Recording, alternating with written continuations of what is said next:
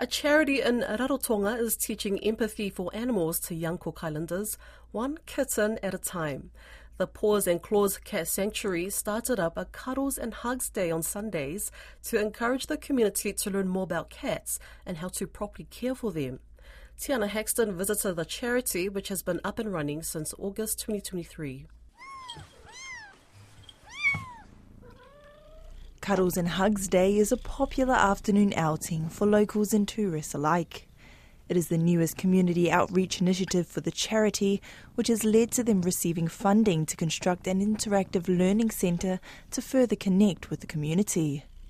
The sanctuary manager, Shannon Paul, is ecstatic and says she looks forward to facilitating programs for school students, encouraging a hands-on learning approach. We were given funding from the High Commissioner, so we'll be inviting schools down once that's built and letting the young ones handle the kittens and see what the cats are about and learn a little bit of empathy that will roll on into their later lives, so that was good. Paul says the practical education is necessary as young ones in the Cook Islands have a different view of pets compared to adults.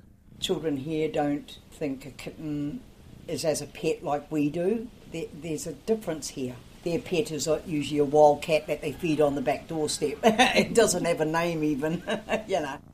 Stray cats roaming from house to house are a common sight in Rarotonga.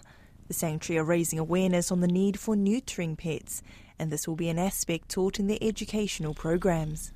I am so happy that we got that funding, because I think with education will come an understanding about the desexing and why it's necessary to keep the cat numbers down and things like that. Yeah, we're excited about that.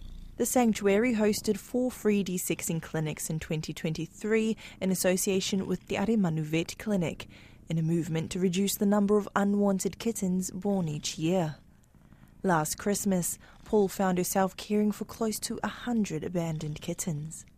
I remember sitting there Christmas Day thinking, will they ever find them homes? And she did. Once the kittens were old enough, they were spayed and the sanctuary managed to adopt them all out.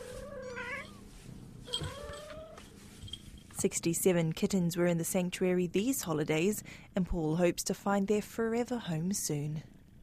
She dreams of the day when the sanctuary will no longer be needed and unwanted pets will be a thing of the past.